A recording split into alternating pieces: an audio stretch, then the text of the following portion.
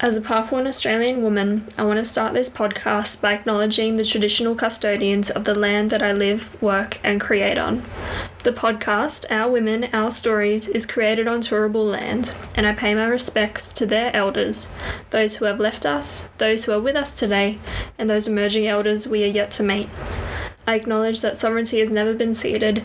This has always been and always will be Aboriginal land.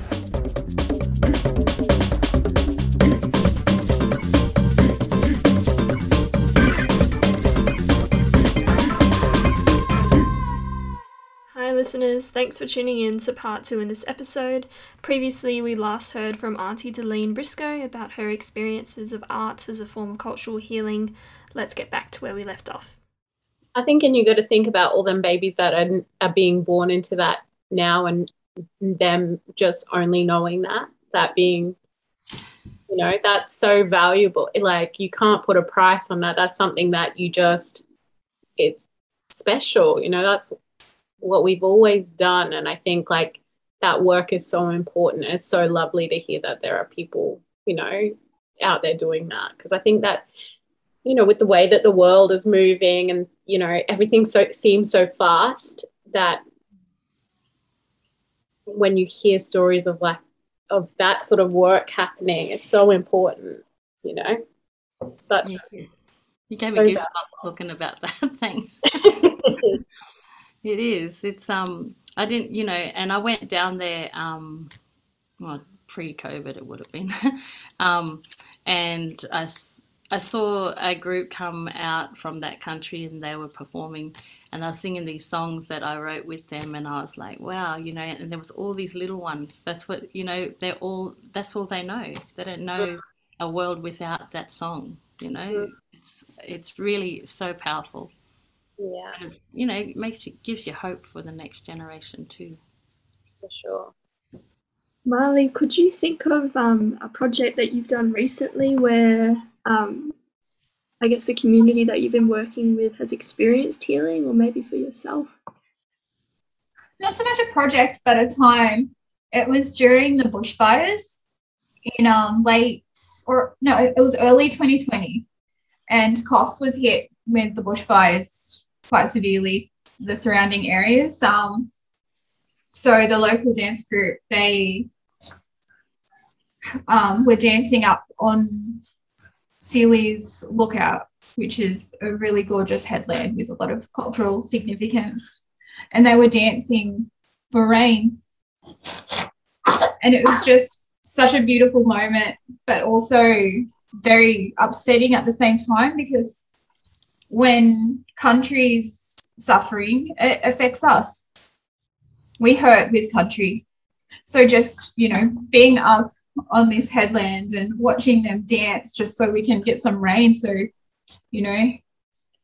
country can heal. It was beautiful and upsetting at the same time. And around a few weeks after that, after more bushfires and the drought, Nation Dance came around, which was just this nationwide dance where multiple different nations and tribes danced at the same time for rain.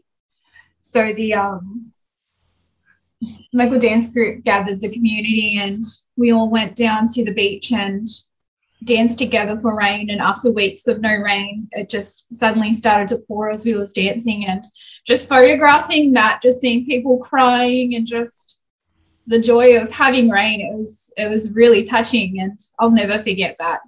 Just being able to be invited along to photograph that, and just being a part of it myself with dancing and my children, it was incredibly special.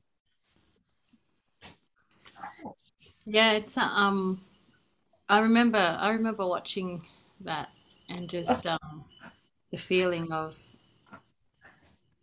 how we're all one with that country. Yeah. And how when that country heals our mob, it's a better, closer step towards healing. Yeah, that's right. And a lot of us, it was really painful to just look out our window and see the ash falling out of the sky and animals about just looking for any kind of water they can get, like the koalas and roos.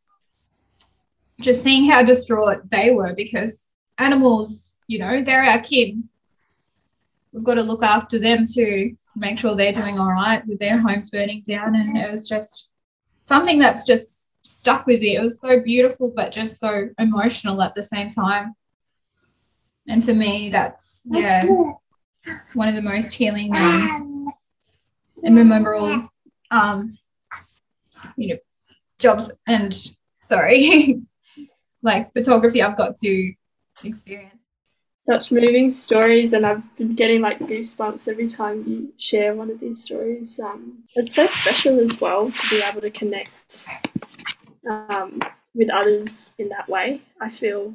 And just that understanding that everyone in this room has had. It's hard to try and explain that to others who don't always understand that power that it has. I suppose if I were to play the devil's advocate, which I did in my last recording, I think about those people that doubt the ability that arts have to heal community. And I suppose can you think of a time where you've interacted with someone or a group that has doubted the power of that healing? And what has been your reaction, or what do you wish your reaction was? Or what is something that you want them to reflect on when you meet these types of people that doubt the power that arts has for healing, for community? There's a couple of things that come to mind.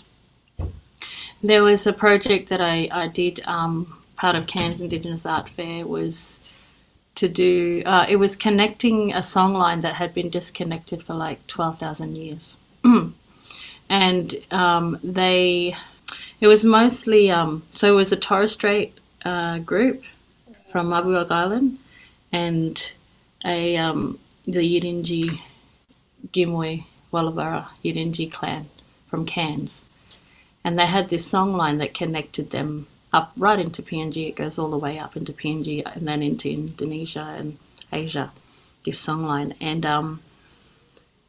there was some doubt about that actually coming together, because it's not very often that Aboriginal Torres Strait Islander cultures mix like that or blend in that way up there.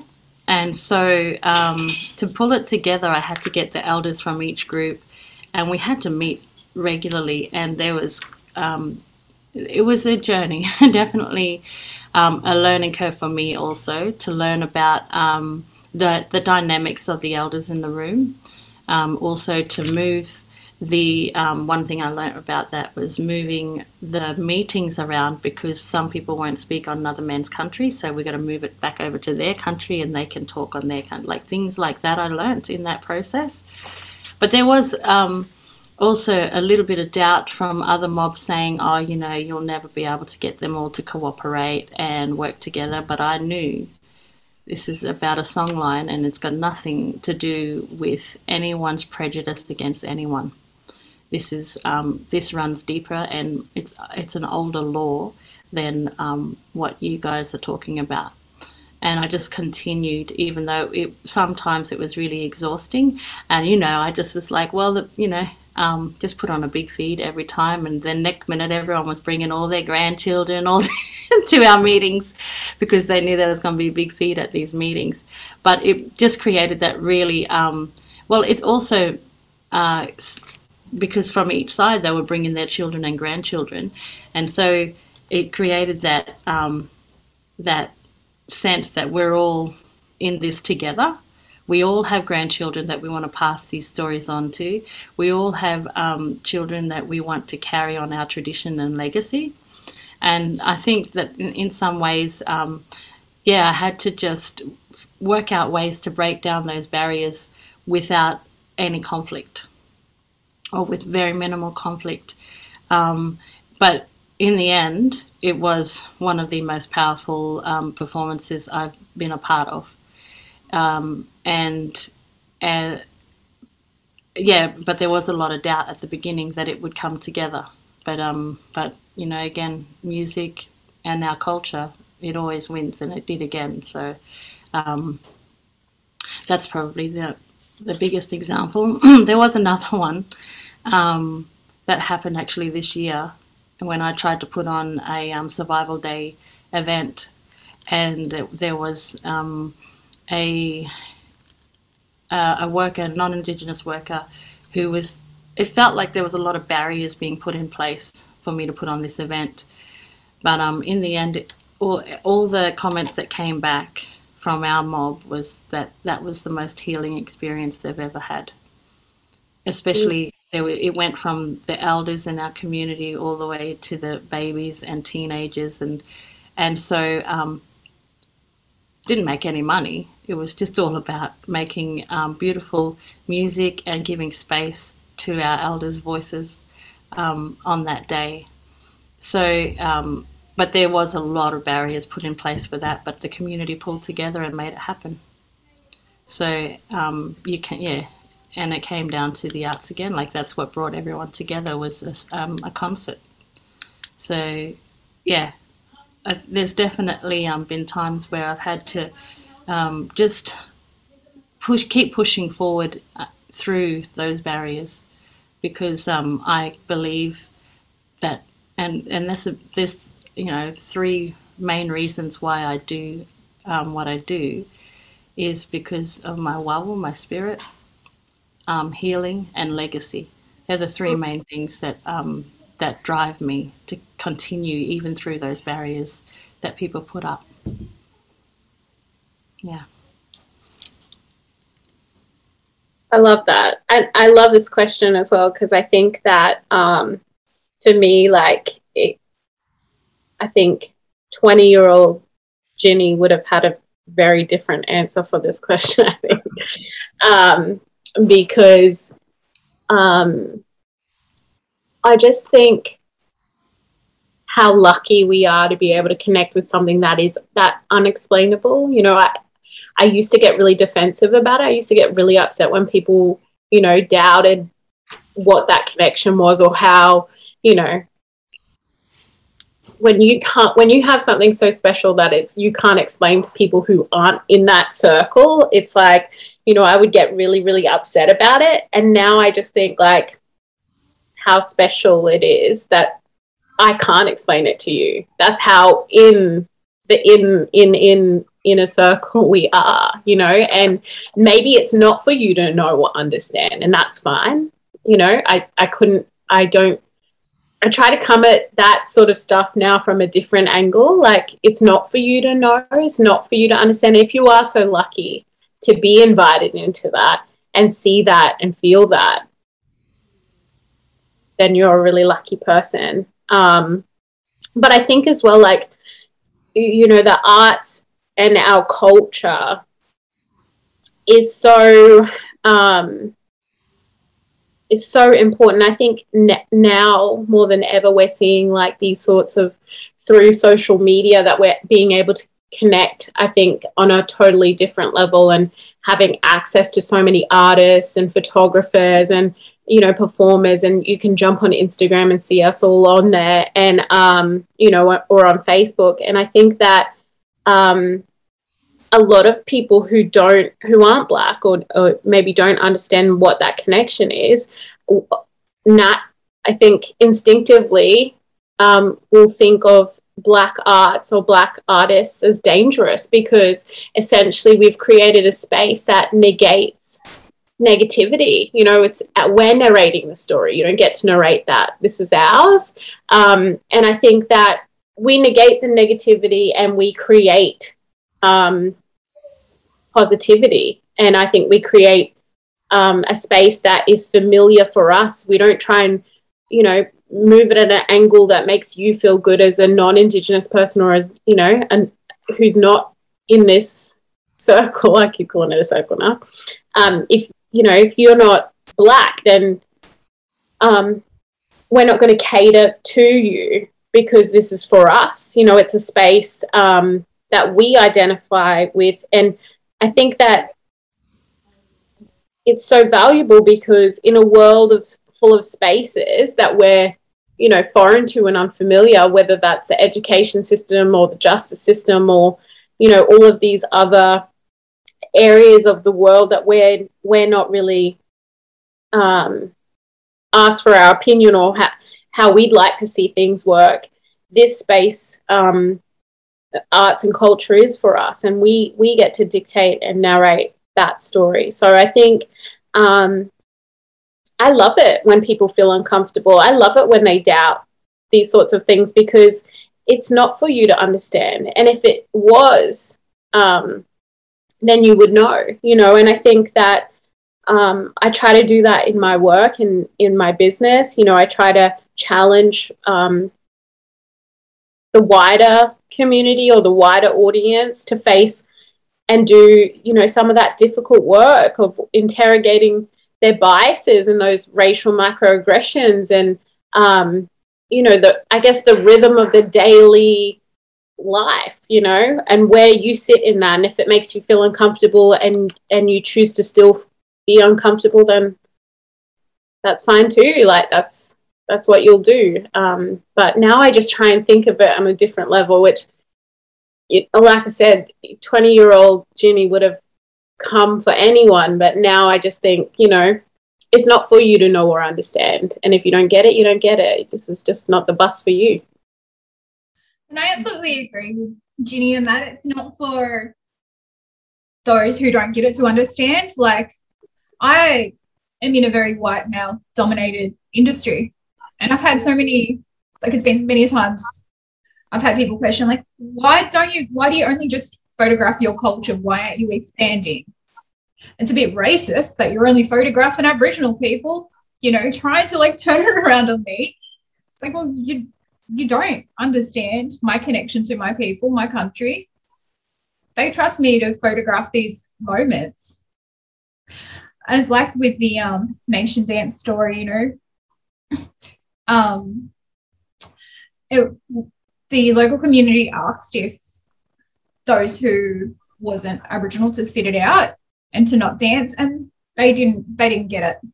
They thought, oh, well, that's a bit racist. Why can't we join in? Whereas they do not have the same kind of connection that we do to our ancestors and the country. And they just, didn't understand it. They didn't understand why I was, asked to photograph it, being a Black woman. And, well, sometimes you don't need the answer. It's so much more than, you'd ever understand. Yeah. It's like trying to describe a feeling that no one's ever felt before. Like how do you that feeling of like when there's a dance ceremony and you're sitting there and you feel the vibrations of the earth under you as you're sitting, and the sand being kicked up, and the emotion, that the tears well up in your eyes. Like, how do you explain that to someone who doesn't have a connection to a country for 60,000 plus years? Yeah, it's unexplainable. And I think that's important as well. Like that a little. I'm not against gatekeeping. Like I feel like that is just for us. And whilst it would maybe make people, by explaining these sorts of things to the white community or, the non-Indigenous community, made things better. I just, I don't know. But that feeling that I get, I know I look at my sister and I can see it in her, and I look at my grandmother and I can see it in her, and I think, like, this is just for us, and I don't want to have to explain that to anyone else. You mob have access to everything else. Like, let me have this, let us have this. And, again, like I think that for a really long time, I just wanted people to get it. And now I understand that it's not for them to get, as long as we get it. Yeah, I mean, some of the things that I've come across is where no one else can be the expert in our culture but us. And when non-Indigenous people step into that space, they come in feeling threatened already because they aren't the expert. Right. It happens a lot. And they start, power tripping and making stupid decisions and saying things that out of line. Sometimes I don't feel like they understand how deep seated that racism is inside of them, because it's intergenerational, and they don't even know why they feel threatened. Mm. But at the end of the day, they can't be the expert when they step into our space. And so a lot of the times I've had to pull people up on that. I'm pretty easygoing, but there's some times where you got to pull people up and go, no, this is not your space, not your place to talk. If we want to know the answer, we'll talk to the elders, or we'll talk to. So yeah, there's definitely some times where you have to put people and let them know that they're not the expert here. And that, I think that really, because in this system that we live in, it's all very Western, and even in our arts practice, it's based on a Western system, but we're starting to take it back to our ways, where we consult with our elders and we make time to talk to each other, and we don't rush the art because it's got to go by a deadline. Actually, it works on our time. And I think that too is a big thing for non-Indigenous people to understand, is that that when we practice culture, our arts, professional arts and culture, they're not separate things. And one and the same, and so they don't have a place or a space in that to have an opinion on it. And that's something some people find it really difficult to overcome, is that they're not the expert in this space. They might have, how many degrees under their belt, but they don't have a degree in Yalanji culture. So, and neither do I, for that matter. Like, I'm still a young'un as far as my elders are concerned, So anyway, that's something that I see underlying with some of those reactions you see, and some of those, the way that, like, for instance, that show I was trying to put on Jan 26, and all those barriers that were put in place. The guy that I was talking with, he was trying to pull the professional card. This is how we do it in the professional space. And I'm like, buddy, I've worked in some of the biggest theatres in the world. I know what professional work looks like and feels like, and you're not being professional right now. So, he tried to pull that on the expert card. And so, because in his little safe zone, that's what he could hold on to. But I don't even think he realised that he was doing that, because it's just a natural reaction to not wanting to support blackfellas to have a voice on that day. Yeah, I feel like even just in this 1 hour that we've been speaking together, I've actually learnt so much more about what this project's purpose actually is. Because like a lot of my questions have been about, well, how do we fix the gap? How do we fix the people that have created this system and created this systemic racism as well? But it's actually, just from speaking to you, it's actually, how do we support our community to work in this space? Am I somewhat on the right track in that your work, individual work, is not actually about fixing the white space, but supporting your community to succeed as well? Yeah, it does, for sure. I think, like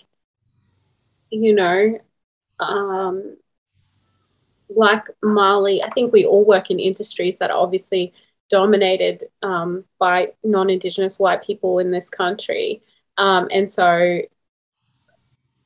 just slipping into that wouldn't make sense for me either. It's not what I'm here to do. And that's why I think, like, I try to use my work to push the Black agenda, which is, all the things that are important to me and my sisters and my family and, my nieces and my nephews and, my grandmother. And that's, if I don't think there's a Black business or another creative that I can think of that is trying to be mainstream. I don't think that's the goal for us. I don't, you know, and maybe they are working mainstream, but it's different, you know, and for sure. So I agree.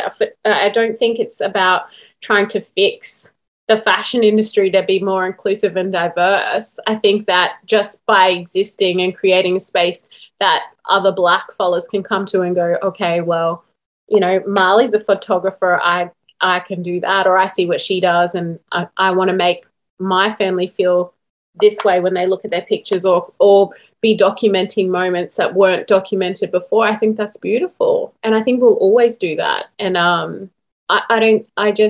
mean, obviously there's systemic racism that happens in every other facet of our lives. Yeah, for sure. We're trying to push through and break through those boundaries, and but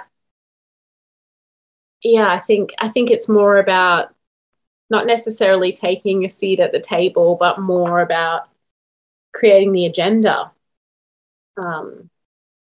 at the table, and that we're spearheading those conversations, that we're the ones. And I don't think we're settling for anything less than that at this point. And that's just my opinion. But yeah. The conversation continues in part 3 of this episode with Auntie Delene, Ginny and Marley. Tune in next.